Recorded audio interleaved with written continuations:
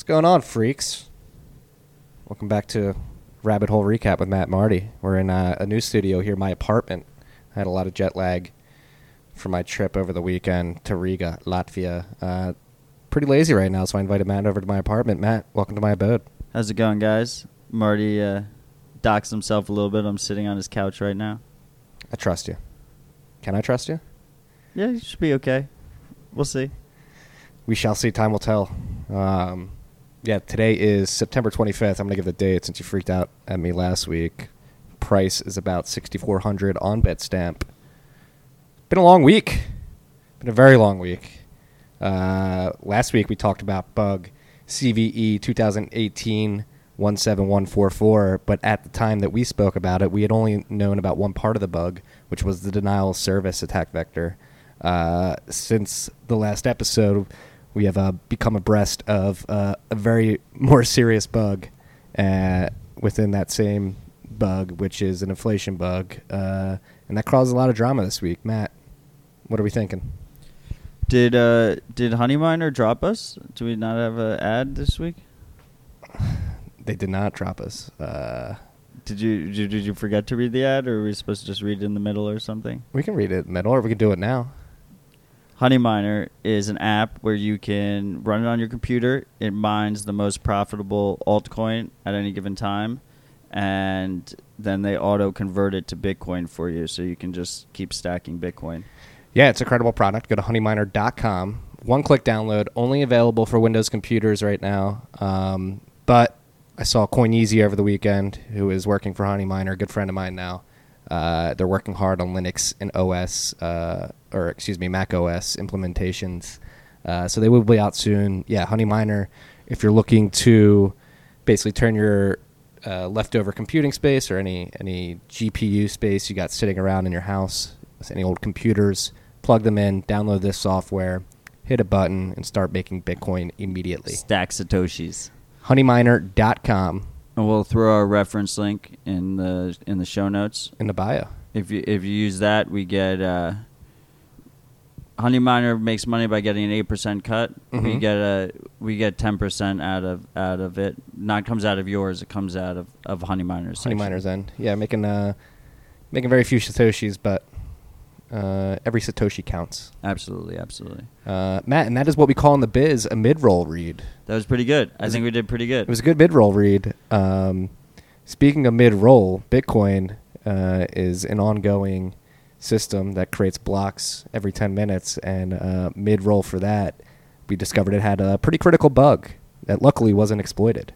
So let's talk about the inflation side of the CVE-2018-17144 bug that we did not talk about last week. Right. So originally, when we first talked about this bug, it had just been disclosed, and core devs and important community members were urging everyone to update, urging exchanges to update, urging miners to update, and the main reason was denial of service. Right. So it was if the offending block went to your node would crash, and you have to restart your node. And if you were a miner, it was probably the worst for miners, because then you would stop mining the second so you'd have to restart your node, and then they could do it again, so you'd have to actually patch your node and get back up and running. Yeah. And then since then, we found out that it also had an inflation component that wasn't exploited, but that would allow a malicious miner to inflate the Bitcoin supply. I think it would have been caught. It would have been caught by the earlier nodes that were still running older nodes. A lot of the discussion that's been going on over the last week is like, how could this bug have been exploited, and if it was even exploited, how long would the valid block remain before getting reorged around because of the potential for old nodes before 0.14.0 and other implementations, basically pointing out that bug was sort of invalid and that Bitcoins were being printed. Yeah, I think a bunch of us would have noticed right away. Yeah. I mean, how quick do you get the patch out and all that going on is a whole nother story. You know, what exchanges are going to stop trading. I don't know. It'd become like a huge, probably become like a huge clusterfuck. Yeah. but it would get noticed right away. And one of the cool things is about running your own node is if you patch your node with the fix or download the new software, which already includes the patch, when it scans the blockchain, like it is actually verifying to you that that it was never exploited. Yes, Which exactly. I thought was pretty cool. So that's how we can tell it's never been exploited, because since the patch version 0.16.3 being released, anybody that's downloaded that, re-downloaded the blockchain history, can tell that it hasn't been exploited, because with the patch, if they downloaded the blockchain, it would have shown that, hey, this was the block would be invalid, so Yeah. it wouldn't show. Yeah. No, it would show. It would show a different chain. Really? Yeah, like there would be a different order of events that happened, right? Because there'd be an invalid block in there. But who would be? Nobody knew it was an invalid block at the time, so everybody would have been building on that chain anyway, correct? Well, I think once you do the fix, it would reorg to the most Be worked too- valid chain. It'd be too late to reorg to that, wouldn't it? I don't know, but what the point is that when you, I don't know, what do you mean too late to reorg? Like to reorg, you would have to. Right, but the fact all that the way it isn't back. reorging shows that it hasn't been, So hasn't you been think? exploited. Okay, so right? you're saying if with the patch, the new version discovered that it had been exploited, they would then begin to attempt a reorg. Well, let's say It like wouldn't happen right away. let's say right? like your favorite block explorer was running the compromised version, right? Yeah. So there's exploited inflation in the chain that the block explorer is showing, right? Like blockchain.info, right? Yeah. And then you load up the patched version, it would be going down the chain, and then it would hit the invalid block. And from that point on, it would be on a different chain than the block explorer or whatever. But it's confirming every block that happened after that invalid block on the Well, same chain. if there weren't miners mining that chain, then it would stop there, Okay. right? Until there was, because you'd have the invalid block right there in between. So if all the miners were still following that's why this is the thing. Like it could be detected, it would have been detected pretty much right away, but then you need miners and miners to switch. Otherwise, they're going to be building on top of the invalid block, right? Yeah. But as far as the software is concerned, once you have it patched, that invalid block is an invalid block. So all blocks after that block are invalid blocks because they're built on top of an invalid block. Mm-hmm. So that's where I'm confused, I guess. Like how? Like the fact that your software opens up, and once it rescans the blockchain and everything and verifies all the blocks, and you're on the same chain as all the major block explorers and whatnot, and then you know it wasn't exploited. Okay. All right. Learning. Like if you load up the software and it says all is good to go, and then you check other people's public facing software, which is basically what block explorers are, right? Yeah. All right. Yeah. Well, it wasn't exploited, so this is like a Right. interesting hypothetical to go through. On if you were running old software, right? Mm-hmm. And one of these offending blocks happened. The second Exactly. that invalid block gets built on top of, I'm pretty sure you would be on a fork. Yeah. Reorged away. Well, you would, yeah, your node would start showing, your software would start showing the last good block, and it wouldn't be keeping up with like all the other block explorers and stuff that are presumably on newer node versions. Okay. Yeah. But the thing is so right now is a situation where a lot of people that might not have been running nodes before might say like, okay, let me just run a node real quick just to verify for myself. Yeah. Right? So it's the whole narrative about run your own full node. One of the most important things isn't necessarily that everyone is always running a full node, because let's be honest, like it's just not realistic to expect every single person using Bitcoin to be running their own full node, but just that they have the ability to run one when necessary, right? Yes. Yeah. Yeah, exactly. And that's the beauty of it. And actually, happy you brought that up because Luke Dash Jr., who's a Bitcoin Core contributor, I think he was spreading some FUD on Twitter today saying like only 80% of nodes, 87% of nodes, are still vulnerable to the bug because they haven't upgraded. And I think that's a little bit disingenuous because you can't really know that for sure. Like you could have an old version of the software and patch it yourself without downloading the new version of the software, and still being on that. And on top of that, right, the patches don't show. If you patch it, it won't show anything different. Yeah, and then another part, like not all nodes are equal. The people, like the big economic players, quote unquote, the pool operators, exchanges, were basically exchanges and miners, right? Yeah, are the most important to upgrade the first if people as are, quick as possible. Yeah, exactly. If other nodes are, I mean, the only way to know for sure is to feed that bad boy an invalid block. You know, like then you'd see. Yeah, you'd see really quickly which ones have updated and follow the valid chain and which ones follow the invalid one. That's interesting. It would have to be a miner, right? Because you have to be a miner to exploit. Well, I mean, this. the patch also stops the DOS. So, I mean, you could just you could do a DOS. You could exploit the DOS element of it, and then whichever nodes you knock down, haven't been patched.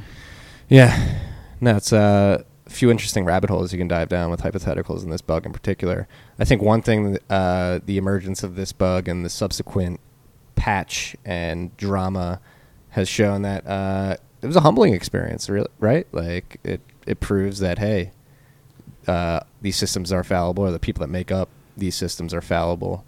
Some things can slip by, and it just sort of reinforced the need to be extra cautious and basically verify, not trust. I mean, I think it should be more of a wake-up call than it has been. Really? I mean, a lot of people in the industry have used it to attack Bitcoin as insecure and to like promote their altcoin projects, when in actuality, like, Bitcoiners have been screaming from the rooftops about this for a long time, which is why development moves so slow and conservatively. This is what the whole argument was for the last 3 years or whatnot. Scale on second layers, try and keep protocol development to a minimum on layer one, not do anything crazy or too fancy, tried and true things with lots and lots of review. I mean, it's the most review in the space. Yeah. So really what you should be saying to yourself is, if the project that has the most eyes on it, the most review, goes the slowest, implements the most conservative things, can get a bug in it, then every project is vulnerable. Mm-hmm. Which, I mean, I don't think is news to us, but like now it's important to reiterate this, and this shows that, right? Yeah. Exactly. No, like I said, it like reinforces the need to verify. John Newberry had a good thread taking self-responsibility. We all, as Bitcoiners, should take responsibility. I am John Newberry. I am John Newberry. Well, basically what he said was, he was like, I'm to blame for CVE, for this exploit, and his point is that we're all to blame. It's not just on the core devs. This is open source software. Yeah. The code is out there for all of us. Don't trust, verify. And you need to. That's part of this. It's been sitting out there for 18 months. It's on all of us. Exactly. Out in the wild. No, we learned other things from about the disclosure, and then the response system as well with the communication channel. So that was another thing that actually failed. Is Brian Bishop explained this at Riga, is that the Bitcoin mailing list, they had a problem getting the message out via the mailing list, just because their mailing server had some bug in it or something like that. What, to upgrade? Yeah, so they were trying to reach out to the mailing list to tell everybody to upgrade, and even that wasn't working. Because so see, this is interesting. So So Bitcoin used to have an alert key where you could send out an alert through the client. And now this is an issue because it introduces centralization, right? So like who controls the alert key? How do you decide when to tell people to upgrade? It's an attack vector, right? Yeah, what if somebody got control of that and Exactly. sent out a fake alert? And it's the same issue with auto updates. That's why a lot of people say, you'll probably hear a lot of people after this say that software should auto update. If there's an important update, you can get, we won't have 80% of the nodes not updated, right? Because we'll just push an auto update. And then that's an attack vector. Like what happens if the auto update adds the inflation instead, right? Exactly. You know? So, I mean, I think that was definitely made sense to get rid of the alert key. You have a lot of informal, different ways, you know, to communicate with people that are more resilient to kind of like mass social engineering attacks, including Twitter and Bitcoin Optech and just phone calls and emails and signal messages, right? And you know, all of them. Slack groups, Exactly. IRC, of course, it always. Yeah. No, it's just it really exposed different parts of Bitcoin as an ecosystem and how we all interact with each other. And I think actually that proves that it is truly decentralized and that we were having problems like that, you know. I don't know. It wasn't exploited. It was a really good response. Yeah. It was I like the idea of using the DOS vulnerability as a way to try and drum up support to get people to upgrade without playing the hand completely. Yeah. It was a Bitcoin Cash dev who found it, so we should give him a thanks for that. That was and he responsibly disclosed it, which is good. Yeah. All many, right? Yeah. I mean, I never heard of him before, but no. I don't know if that's just a one-time pseudonym or if it's his main name or. Yeah. Thank you for that. And I mean, that's the way it should be done. But right? see, that's one of the things. Is like the reason Bitcoin Code has so many. One of the reasons Bitcoin Code has so much eyes on it is because you have all these forks that use Bitcoin's client as their base, right? Like Litecoin was vulnerable, Bitcoin Cash was vulnerable. So when you have these bugs in Bitcoin, not only does it affect Bitcoin, it affects a lot of these forks. I know Dogecoin wasn't affected because they just haven't had development at all for 2 years. So they predated it. They're basically all running old nodes. But their eyes are also on it, right? And then ideally, like they'll responsibly disclose that upstream, like he did. Yeah. No, it's fascinating how that works too. And that's it was a long week. It was a big discussion in Riga. But I kind of think of it also like, at least, it's kind of like when your favorite restaurant has like a food poisoning outbreak. You know, like it becomes way less likely that there'll be more food poisoning in the near future. Yeah. Because everyone is all of a sudden like way more alert, Yeah. you know? Yeah. Like maybe there's like a little bit of complacency there. I mean, that's kind of what John was talking about, right? Like John was like, I just assumed a lot of these elements were people smarter than me or were more focused than me were looking at them, right? Exactly. And now that element of complacency has been ripped off a little bit, Yeah. which is always good. No, and it definitely made me think like over the weekend, like maybe there should be like a healthy amount of churn in the development at a certain point, just so people don't get complacent and you have a certain level of alertness and awareness and non-complacency. But yeah, that was one bug. I guess there was another bug discovered this week in Monero, not Bitcoin though. And I guess this was disclosed today. Oh, it was disclosed like 4 hours ago, Yeah. but it was discovered a couple of days ago, I guess. And well, the exchanges have their Monero while it's offline. I do not know too much about the particulars of this bug. You know, I don't know if they all have their wallets up because because at least according to the disclosure, a lot of the exchanges had already switched before they disclosed it. Yeah. Because this particular bug, the main attack, I think pretty much the only attack vector is to attack exchanges and merchants. Yeah. But presumably more so exchanges, because the idea was you could send a bunch of transactions of Monero to an exchange, and only the first transaction would be a valid transaction. All the other transactions would be burnt. So you can send, like, I guess the example they used was you could send 1,000 XMR to an exchange in 1,000 different transactions of one XMR. And if you construct it a certain way, the exchange can only access one XMR. 999 of them would be inaccessible. They would be burnt. But their wallet would still show that they received 1,000 until they went to spend it, and then they would realize they couldn't spend it. And they're just showing. So they would credit it on your account, then you'd trade it out for Bitcoin or whatever, and then you'd pull it out, and the exchange. So it actually costs real Monero to send. You're actually sending real Monero. It's not like you're sending fake coins, but the exchange can't access them. So it's just a fuck you. It's just basically, yeah. I guess it's because you're changing it at market rate, basically. So it's just to attack an exchange, like explicitly attack. Wow. Because you'd make just as much money if you sent them 1,000 Monero for real that they could spend. That's real cruel. So I think one of the reasons it was an oversight was because of that, right? There was not really a financial gain element here. Yeah, it was just very. It's like malicious. it's a troll bug. Yeah. Wow. I didn't realize that.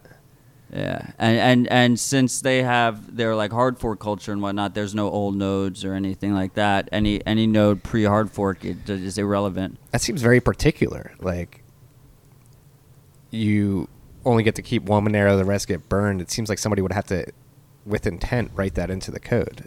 No, it has something to do with like how stealth addresses are handled, okay. and you have to construct the transaction to like to like break that system. Okay. Like they're specially constructed. It's not like you just open your wallet and you can, with the default settings do it. Yeah. All right. Yeah. So that's an ongoing thing right now. But the thing is here is well, they said most exchanges, all the big exchanges have updated. They said no one was exploited. They said the protocol was fine. Worst case scenario, only exchanges got fucked. Yeah. I mean, it's got to hurt Monero in terms of exchanges willing to list them, right? Because you're in liability. All these Monero is thought of as more of a premium altcoin project, but specifically like the shitty tokens and the shit coins, like are major security vulnerabilities for these exchanges, right? Like because if they have, attacks and whatnot that leave them holding the bag or their customers holding the bag. Yeah, and they're just naturally the biggest honeypots in the space. And they all have to run all the different softwares. They're running, 100 different wallets. Exactly. I would not want to run an exchange. And historically, for you freaks out there, exchanges have been the most vulnerable within the ecosystem. Always. Yeah. It's pretty much a round robin. There's very few exchanges that have stood the test of time. This is like the strongest class we've ever had. Yeah. Yeah, it really is. And it's been the longest since like our last big hack was that Bitfinex one that happened last year, and they skated by it. Yeah, I'm trying to think. And didn't Binance get hacked, but they promised to make everybody whole or something like that? That was like a trading bot. Like I'm not counting like the little things. Okay. Yeah. That was not Binance's fault. No, it was Binance just was being good guy Binance. They wanted their customers to be happy. Okay. And they might have reversed some trades to cover some of the losses or whatever. All right. So it was a week filled with bugs. But yeah, just bugs can happen in all these projects. I mean, Parity, the number 2 reference client, and so like the other thing that a lot of people have been saying is why don't we have multiple reference clients? But then you're splitting up your resources amongst each other. It's way more likely that forks could happen. Mm-hmm. You're going to share a lot of the same code too, probably. Yeah. And then with Ethereum, we had the parity bug. Two parity bugs happened with multisig last year. And I remember, I'm like pretty sure, like Gavin Wood, the head dev for Parity, like just merged those things in that caused the bug. Like there was no review process, And now it's funny, it's ironic because I'm pretty sure he's advising a company that got affected by the bug. I mean, his own the most funds were lost by himself. Yeah. So like at least like I guess that's a little bit better, right? Yeah, there's a little skin in the game. But like at least he trusted it. But there's no perfect solution. You just want to minimize the effect that any bugs have and minimize the amount of bugs that there will be and just review as much as possible. Be conservative as much as possible. Just billions of dollars at stake. Like let's and this really reinforces the point that we should aim to get Bitcoin to the point of ossification, where the protocol level is sort of, okay, no more upgrades. We're only going to look for bugs and patch them when they're found. So we have a better chance of avoiding bugs via new implementations or excuse me, not new implementations, but new versions that may introduce bugs. Right. I mean, that's the ideal. The ideal end goal is that you could get the protocol to a level where like you never have to update the main layer, right? Yeah. Or like not significantly. Yeah.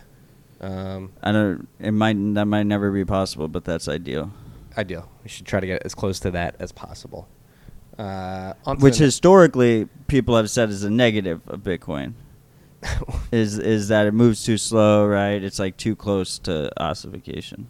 Right. Well, people don't see the beauty and simplicity, Matt. They really don't. It is pretty cool. They don't get that Bitcoin only has to do one thing and do that well. Extremely well. And if it can do that perfectly well, the value of the system is a lot higher than it's currently being valued at. Damn right. Next topic. We missed you in Riga over the weekend. Norwegian fucked me. I had everything planned. I'm so sorry, dude. That's a kick in the dick. Yeah, I was bummed all weekend watching the live stream. Explain to the freaks what happened. So I had everything planned. I had my hotels, I had my connecting flights and everything, and I was flying Norwegian. And they just delayed, and then they canceled on me. And the worst part was like I bought new connecting flights because of the delay. And then by the time they canceled on me, it was like €2,500 to get there, and I would have been like a day late. I would have missed like the first half of the conference. So I was just like, that's too expensive. That's ridiculous. I'd rather buy some Bitcoin. Yeah, it's pretty fucked. Sorry, dude. But the nice thing is they put on one of the best live streams. That it was quality. They uploaded them all the day after, so you have a full video that just. No ads, basically. Straight through. You can jump around wherever you want. We'll put links to those in the bio.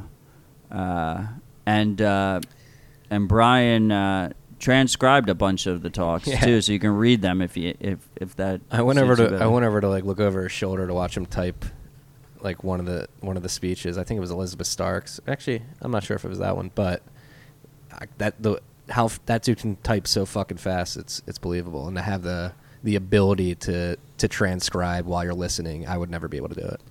Someone on my feed, because I linked to his transcripts, they asked him what brand coffee he was taking because they wanted to get the coffee, and he's like, it's Adderall.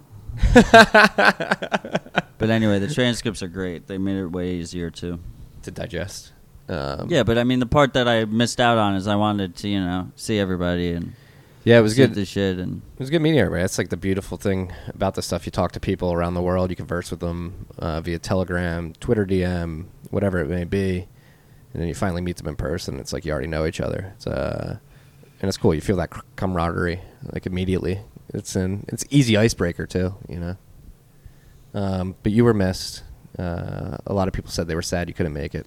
Yeah, I wanted to do at the last episode. I said we had a surprise for you guys. I wanted to do like a panel show in Riga. Yeah, that would have been hard actually. What I found when I got there is like I wanted to listen to the talks. I would have had to record during all the talks. So I only got like 45 minutes of content over the weekend. No, I mean you listened to the talks and then and then you got really drunk afterwards.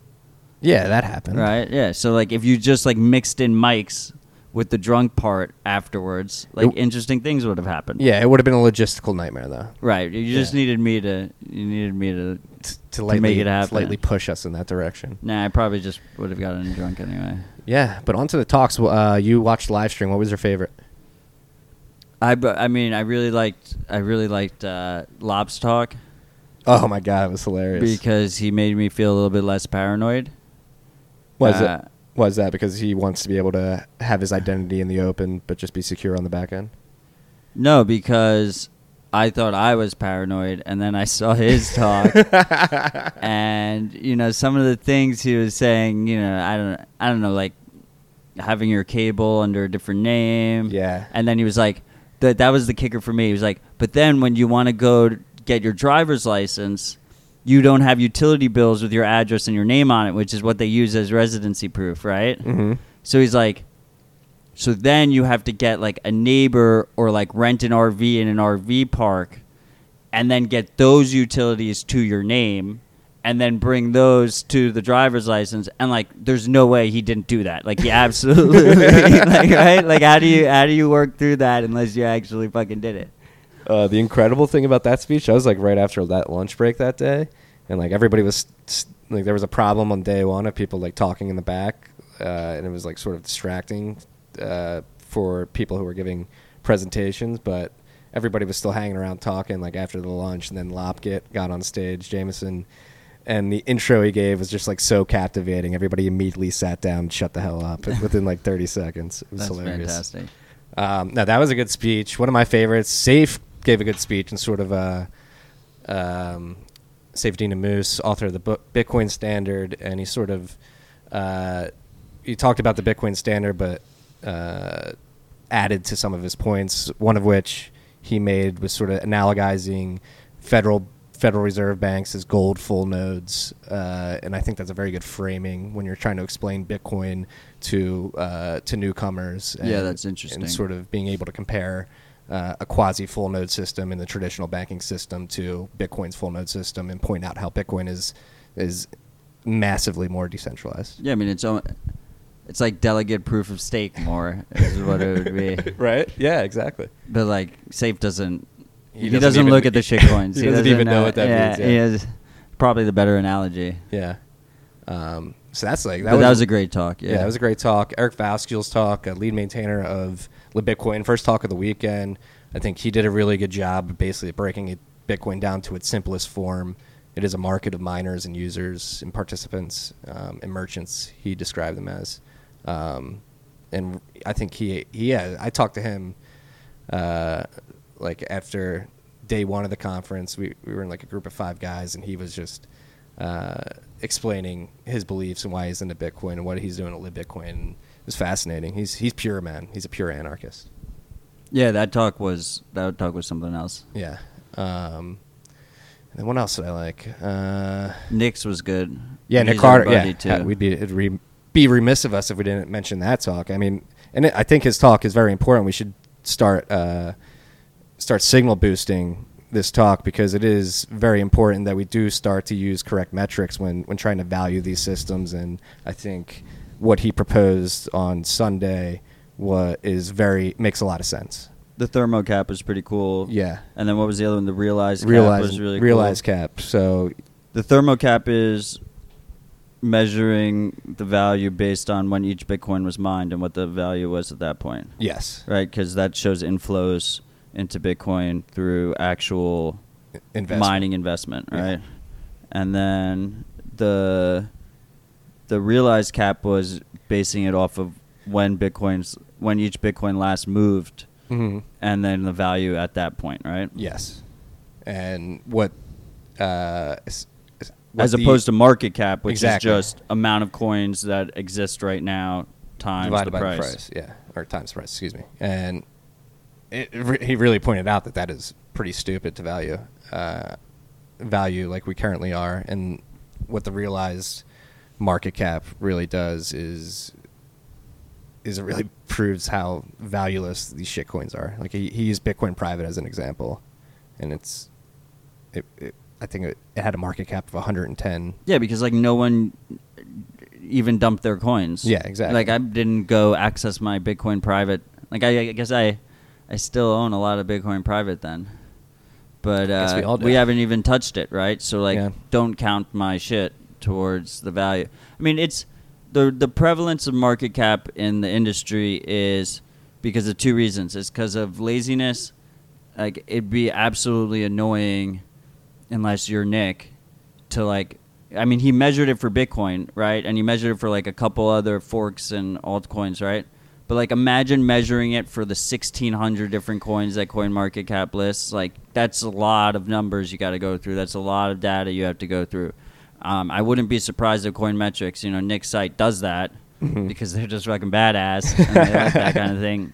But up until this point, like laziness was like a lot of the reason. Yeah. And then the second reason is because like you needed a measure to show like how much, like we were talking about unit bias, right? Mm-hmm.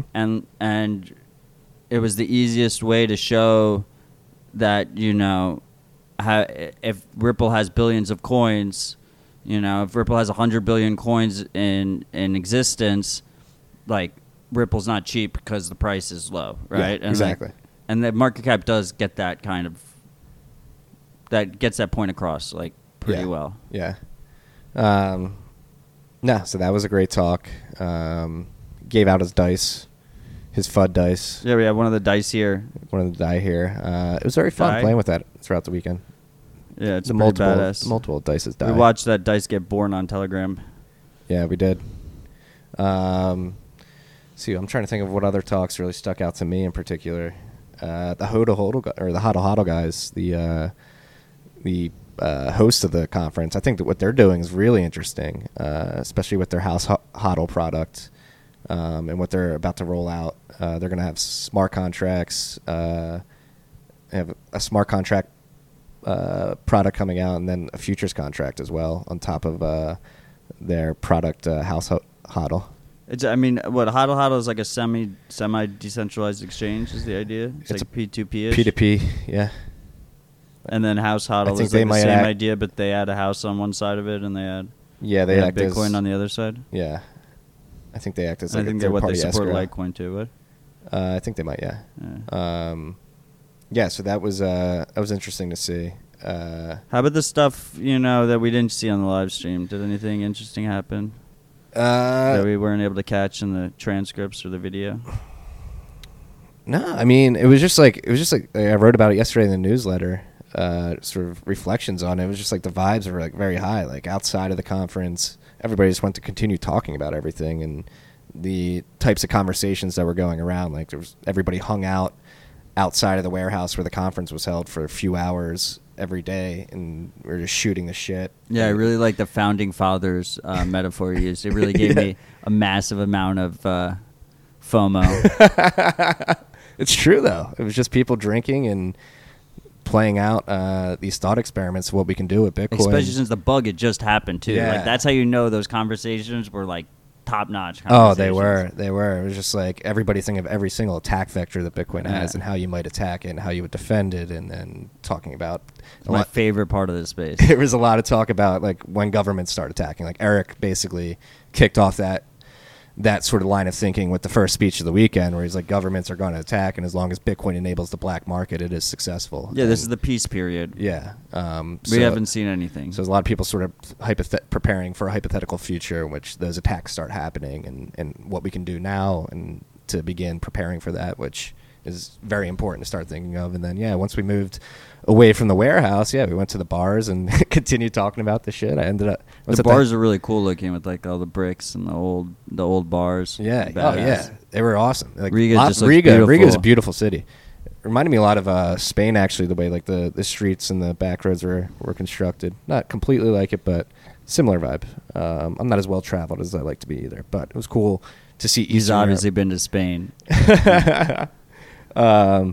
Funny story. I puked on the flight from Tallinn, Estonia to Riga. We were on some pond hopper, and I just got motion sickness. It was bad. You weren't with Corallo at that point, right? No, You just puked all by yourself? All by myself. In the seat, or did you... Did not make it to the bathroom. I had a barf bag, though. You It was had a only bag? a little bit. It wasn't too much. It was a bit embarrassing, though. His dedication. Yeah, it was dedication. What was it? It was like a 20-hour trip you took, right?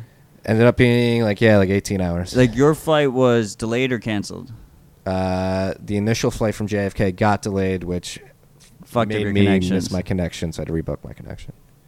But like, what was it? Finnair. Finnair like hooked you up, right? Yeah, Finnair, Qual Airline, excuse me. Would recommend Finnair. Had a good Finnair. experience. Use Finnair, not Norwegian. Yeah. I'm gonna use Norwegian if they give me a credit. They haven't given me a credit yet, but I'll use them until I run out of my credit. Never again. The Wi-Fi over Greenland is terrible, though. So if you're looking to use Wi-Fi on a... That's just impressive. You had Wi-Fi over transatlantic flight in the first place. I Right, think. exactly. That's just cool. I was getting angry at one point, and I thought of that Louis C.K. joke where he makes fun of people that are pissed that Wi-Fi isn't working in there, and it really brought me back What I leveled thought me. was, it was like a really simple thing, but I thought was really cool was that, you know, like I was barbecuing on Saturday, like all bummed out, like a little bitch about not being in Riga, and I'm barbecuing and I'm watching the talks that you're watching live on my phone in like the best quality ever. It's like a small screen, but like the best fucking quality ever. And then I like pop out of that and it goes into picture-in-picture mode. It's still showing on my screen, and I jump into Telegram, and then I say something to you guys who are sitting in the actual conference room, and then I like pop back into the video all while I'm just like chilling there in my backyard. Like that's fucking badass. We live in a crazy world, Matt. And that's such a simple thing that, you know, you just take for granted. You don't even really think about it that much. Exactly. We are lucky to have this stuff. Could be taken away in one moment. You get like a little solar flare, fucks up the whole grid. I mean, you if know? Google decided that we weren't allowed to watch that on YouTube, like, Yeah, then true. that's that. Like, that's, you don't even need a fucking solar flare, right? That's true. So you need censorship resistance. Yeah, and Google's getting weird, man. Getting Yeah. weird. I'm a little torn because I have shares of Google. Full disclosure. Thank you for disclosing that. Yeah, Yeah, it's one of my bags. that's another. I mean, that's another thing. We gotta threat model that stuff too. All for the future big things. tech is basically just an extension of the state at Yeah. this point. It should be And it's not even their own fault. It's just because they're centralized. just the way the you know. regulatory structure works. They It's- have to It's be. capture, yeah. There's Yeah. just nothing you can do about it. If they Yeah. want to be in business, then they have to play ball.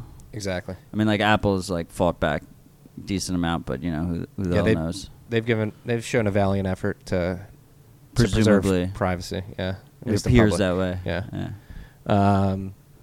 No, it was an awesome weekend in Riga.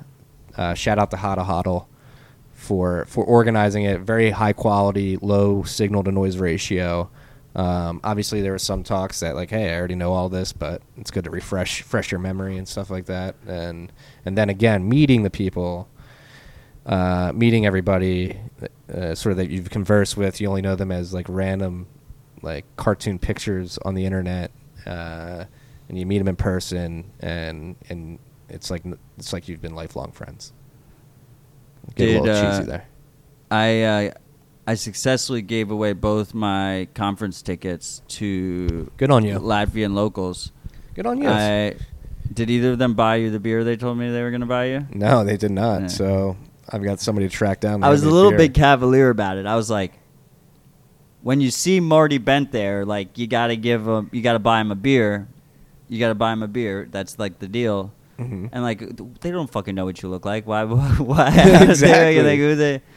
But you know, I was just feeling good about it, so I told him to do that. It's better than 2 tickets going to waste. First, I tried to sell them, and I was gonna donate them to BTC Ven, the Venezuela Soup Kitchen Bitcoin charity. That would have been cool. Yeah, but no one No one was biting. So then I gave them away. It's sort of hard to book a last minute It trip to was like- Riga It was the like day 6 of. hours. That's Yeah. why the local Latvians was a good call. Yeah, it's a good. It's a very good call. Did they get back to you? Did they actually end up going? Yeah, they had a great time. Awesome. They both had a great time. Yeah, so overall, great conference. Like you said, the conversations were very intriguing, especially due to the bug. And I think it was cool just to sort of reinforce.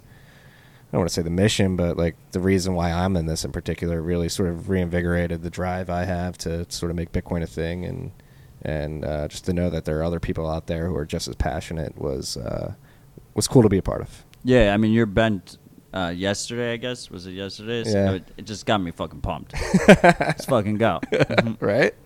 Now, like I said, these are the type of people I would ride or die with. Like, Just great people. yeah, good people all around. And horrible people, but mostly great people. Yeah, and it's not. This isn't saying that. This space has the best of the best and the worst of the worst. It's true. It's true. the beauty of it. But we're not saying there aren't good people in other projects either. Oh no, Good that's try. what I'm saying. This space in general, Yeah. I think, has the best of the best and the Yeah. worst of the worst. Exactly. Yeah. Yeah. So cool event. I mean, even if they Um, don't admit it, a lot of them are Bitcoiners as well.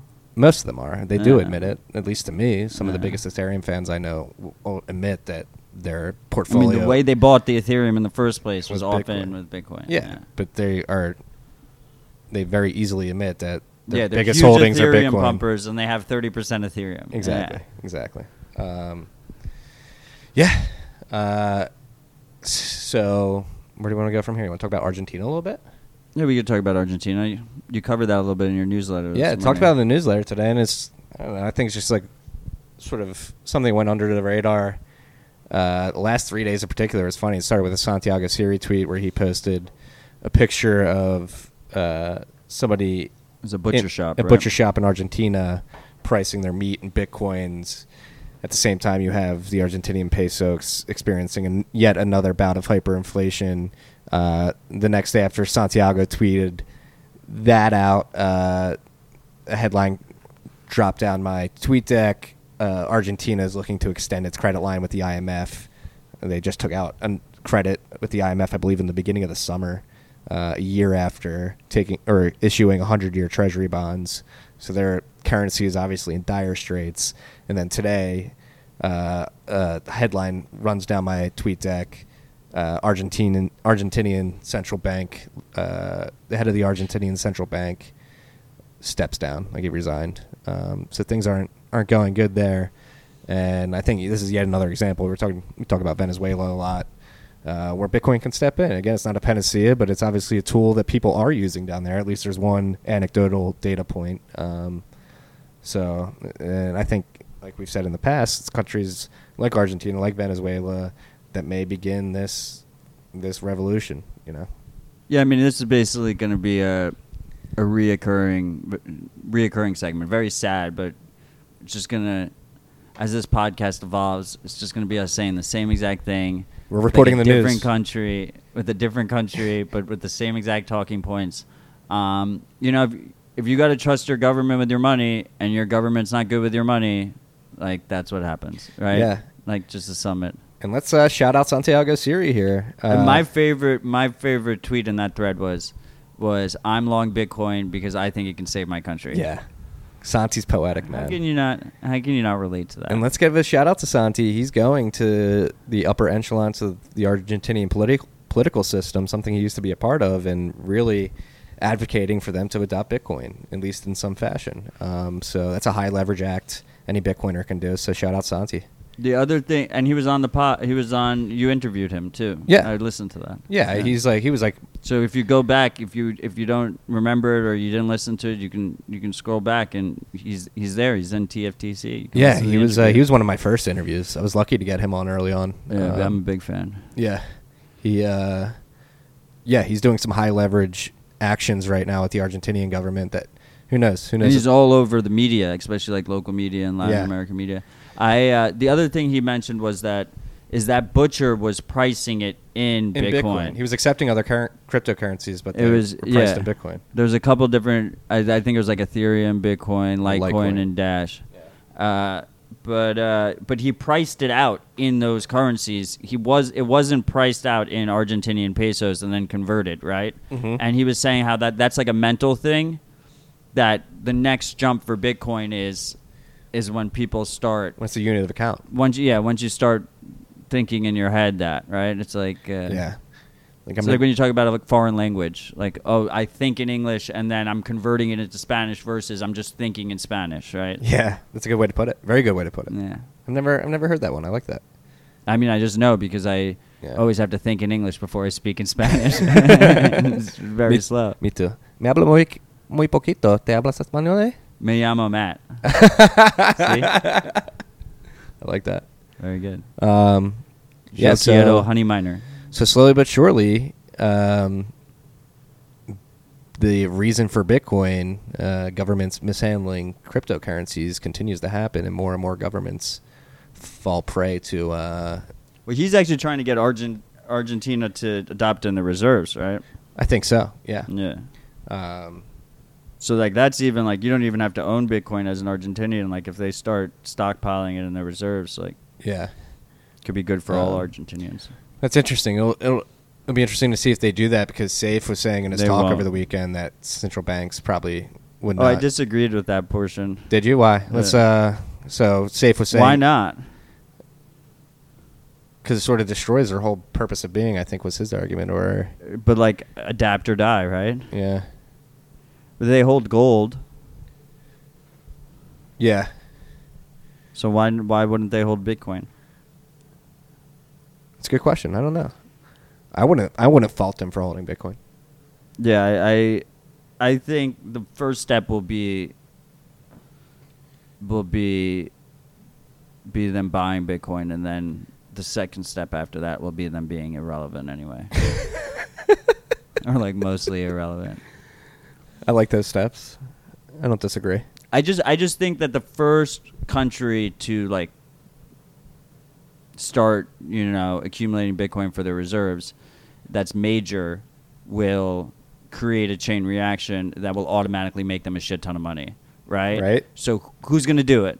Exactly. And especially if the leader, Somebody's going to capitulate at some point. all those leaders that are in charge of either the central banks or like the sovereign wealth funds or like the president. You will go down in history. No, but they'll also, if they own Bitcoin, then it's even more of a reason for them to do it, right? Exactly. It creates like this perverse incentive to pump the price. Yeah.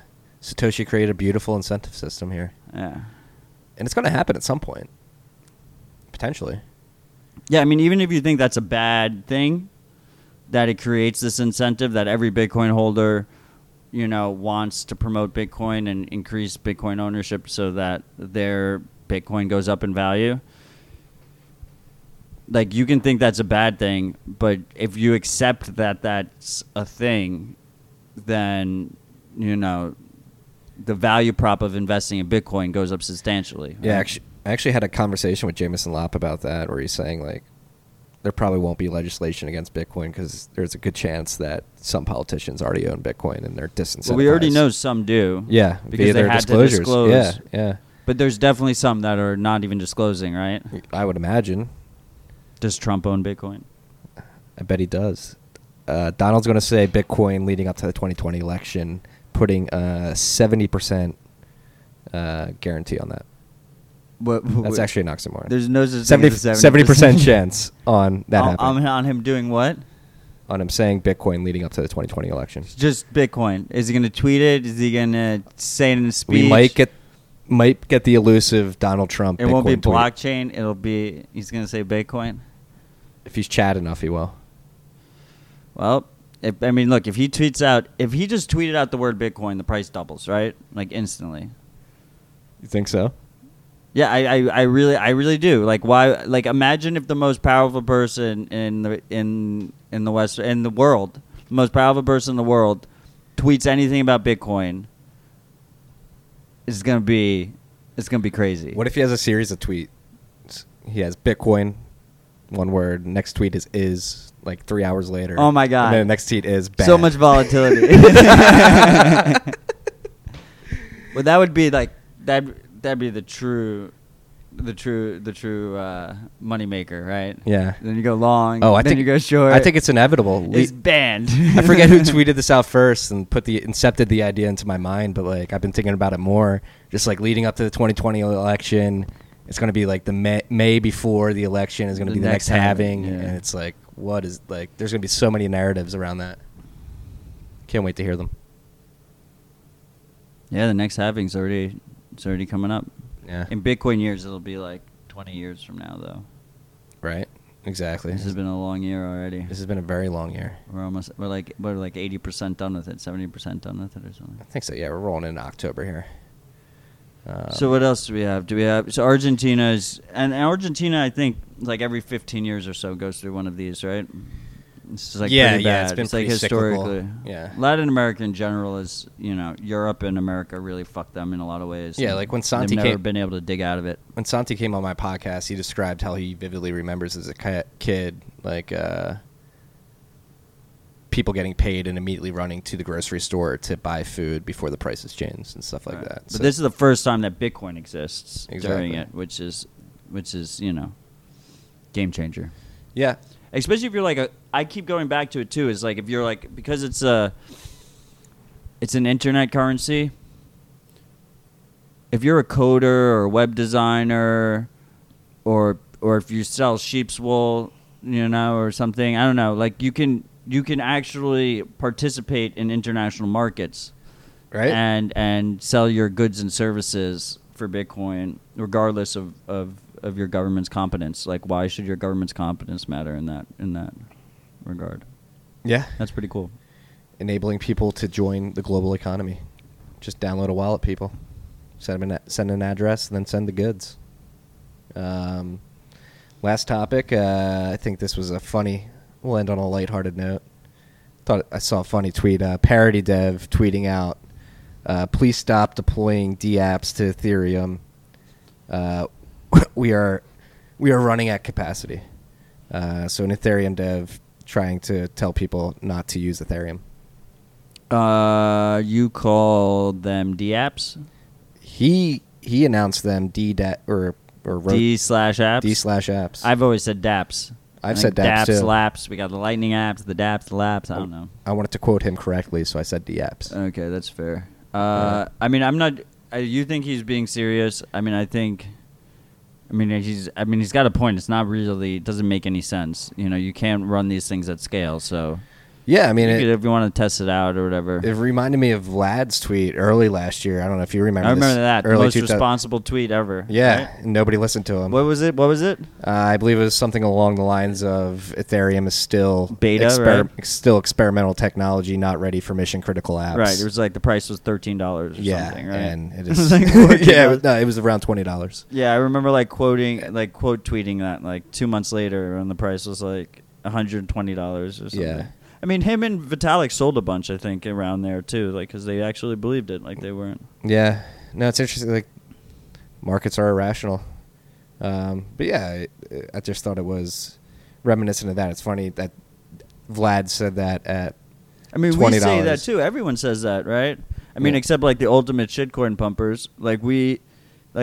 Don't invest what you can't afford to lose. It could be gone tomorrow. Yeah. Especially if.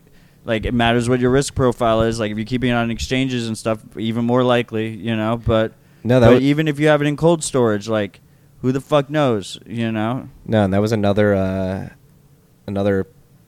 topic of conversation over the weekend at Riga too, is especially with this bug making everybody more aware. We are aware that, hey, Bitcoin's not a foregone conclusion. It's not a successful experiment yet. And it is a possibility that it may not succeed in the long run. So definitely keep that in the back of your mind as you're making investment decisions. Meanwhile, the price of Bitcoin pumped after the disclosure. Right. Substantially. Yeah. So if you entered a short position because you found out the bug was being disclosed, you got burnt. Last year, both parity bugs were followed by Ethereum going up in price, because I remember shouting at the charts. Which is why I wasn't surprised when it went up this time. I was like, you never fucking know it. It's ridiculous. And, Monero was up today, so I don't know. But, the insiders weren't trading on it, and bringing the price down. So, if you...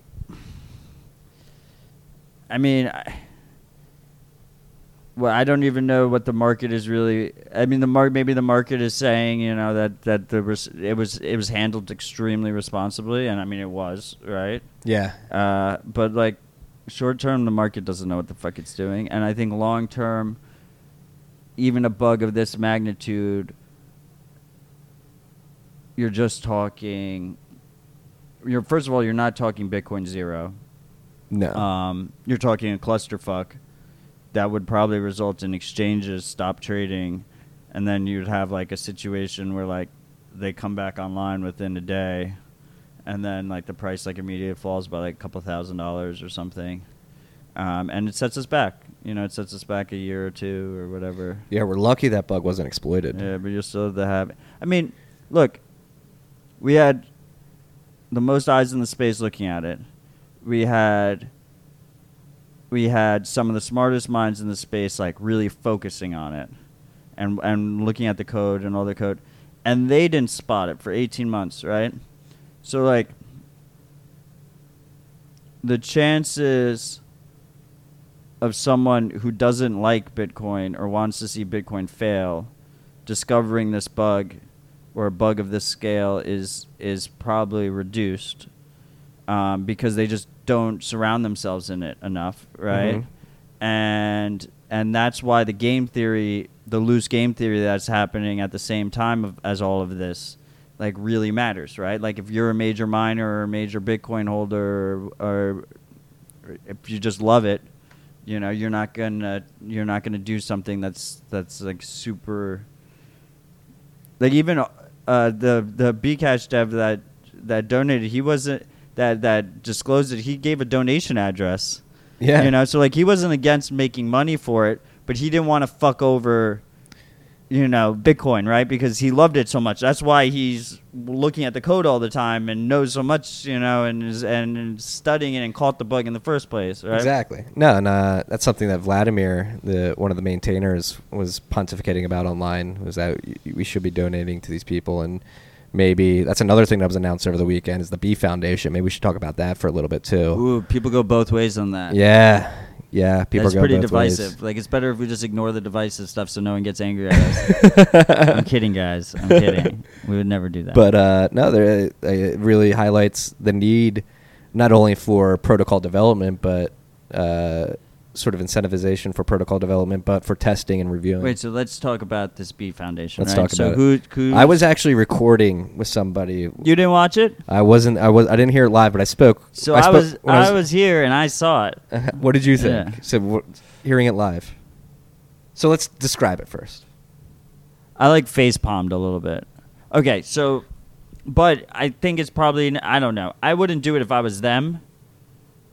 But like, Bitcoin's immune to bullshit, so exactly, it doesn't matter in the long run. So I don't think if you think they could be a threat to Bitcoin, then you have very low thoughts of Bitcoin to begin with. Like, I don't think that 12 people creating a foundation becomes a threat to Bitcoin. It becomes a threat to their reputation for sure. Yeah. So we had the Bitcoin Foundation that was founded 2012, 13 like maybe. Yeah. Not 13. Maybe it was 12 or 11. Anyway, it was founded by a bunch of scammers already. They were already like what? Like Karpelez was on it, the Mt. Gox guy.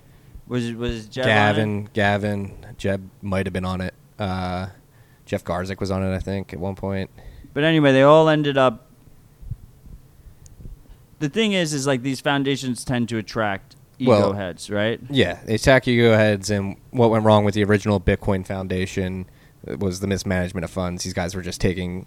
It was John Matonis who was taking like elaborate. John Matonis. He was taking like elaborate. Brock trips. was on it. The EOS guy. Yeah, and they weren't very transparent with how the funds were being spent. They were using it for their own advantage, and so over the weekend, Giacomo, Elena. And they used it to launch their own projects and stuff too, right? Like we had Bruce Fenton, even like who's probably one of the more respected people from the Bitcoin Foundation, particularly because he came in later on and like put in a lot of his own money to kind of just try and like right make the it ship, right, and he wasn't able to. But even him, like he's like a major part of Ravencoin right now, right? So like they tend to, and particularly because they have this ego and this platform, they tend to end up launching their own projects. So with the foundation that was announced over the weekend, I spoke to Jameson about it. He's a member or involved with it. Yeah, can we list who's in it? Jameson Lopp, Giacomo, Stark, right? Elizabeth Stark, Elena, Whale Panda's Pen is in it. I'm trying to think of who else. Again, I didn't see the talk. I was recording, so that's a good number. Okay, so you're talking to Jameson about it. Yeah, go on. No, and they're going to be. I mean, so number one, I think most people are perturbed at the thought of a foundation, like the word foundation in particular. And I like that they didn't use Bitcoin in it, or they just called it B. They didn't call it BTC, Bitcoin, nothing. It was just the B Foundation. But the thing people have to realize that it is technically a foundation for like tax purposes and stuff like that, so that they can organize in a certain way and distribute funds a certain way. Right.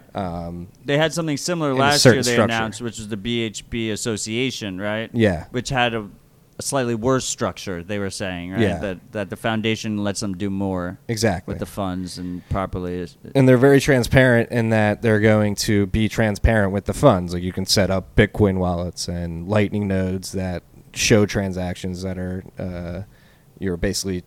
you allow your node to be transparent in what you're doing with the funds that are running through it. And they're basically just going to try to invest in developers, projects that are working on the UI and user experience, and education, I believe. in marketing. as well. Marketing. Yeah, the marketing is iffy. That's the one that everyone's worried about the most, I think. Yeah. I'm cautiously optimistic. Like I said, I think it's more risk for their individual reputations. Yeah. They also have the benefit that they learned from what the Bitcoin Foundation did wrong. Mm-hmm. Bitcoin was way more nascent back then. Now it's way bigger economy, way bigger industry. So they're less likely to take such an authoritative role, Mhm. especially since the people in this I respect way more to begin with. And they all have their own side gigs already going on that are all pretty much Bitcoin related and solely Bitcoin focused. And relatively successful as well. Right. So like when they get quoted in like the New York Times or Wall Street Journal or something, it's not going to say like Jameson Lopp, like chairman of the B Foundation, right? Like it'll say CTO of Casa. Or something. Casa Hodl, right? Yeah. Like that'll probably be what it says. And even just the fact that it's just the B and not BTC or Bitcoin like makes that quotableness like less. Ideally, like it'd be great if we actually had, like 25 foundations focused on this stuff. Yeah. And then you wouldn't have to worry about any individual one, and we'd get tons of development funds getting moved all around, independently. And Is it really any different than what some company like Chaincode is doing, whereas Chaincode is solely focusing on right, I think developing? it's because they're thinking foundation. The marketing, that's why the marketing is an issue. Yeah. That's what, because it's like, don't tell me what Bitcoin is. Right. You don't get to decide what especially since like everyone is still really sore about like the last couple of years where there's been, the so-called store of value thesis versus Payment system.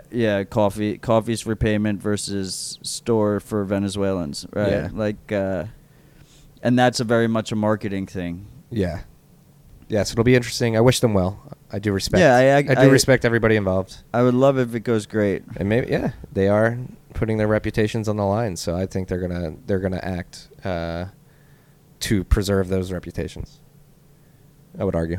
And it's just donation based only. They don't have like that whole membership structure that they had with the Bitcoin Foundation. Yeah.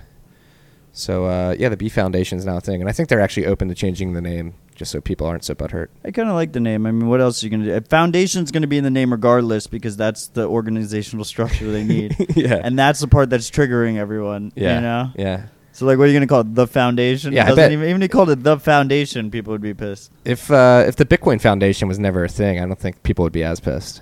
Do you? Or you have the Ethereum Yeah, I mean, but it's Foundation. always going to be there no matter what, right? I mean, people are okay with the Ethereum Foundation.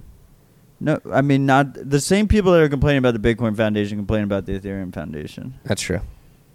And then you have a subset like me that complain about the Ethereum Foundation, but then but then don't necessarily be like, oh, the B Foundation will give them the benefit of the doubt and we'll see what happens. Yeah. I think that Bitcoin's a fucking honey badger, and if you think that 12 people deciding to launch a foundation can cripple it, then like first of all, where were you the last 2 years, and second of all, like you probably shouldn't own any Bitcoin because there's no future for it. Exactly. It's a very good point. So I think that's all we have to talk about. You want to add anything else? I don't think so. I don't either. Do we know how long we ran? We're an hour and 8.5 minutes in. Did we say the price? The price was 6,400. 64. I think it's still around there. I don't know for sure. So that was the weekend. It was a long week, tough week.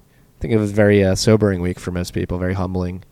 And again, especially after this weekend going to Riga, I'm very invigorated right now, feeling very invigorated about the mission of Bitcoin and the people involved in particular. I still can't believe it pumped after the. No, yeah, I. That's why I wanted to go. I mean, when I read your bent, I was just like, I was so pumped, and that's why I wanted to go. That's because it's not even necessarily about the talks, the speeches. It's about all the little conversations that happen on this side. Yeah, it's really cool. The people you meet along the way. It's really pure. Some ride or die fucking legends in this community. I'm like fully lounged out on Marty's couch right now. I've slowly gotten more comfortable as you as look the like pod, you're about to light a cig. as the pod has continued. I'm like a model over here. You look like Burt Reynolds looking on the laying on the bear skin, except you have your clothes on. Rest in peace, Burt Reynolds. That was recently. We're going to end on that. Let's pour some out for Bert. We'll see you freaks next week. Take care, guys.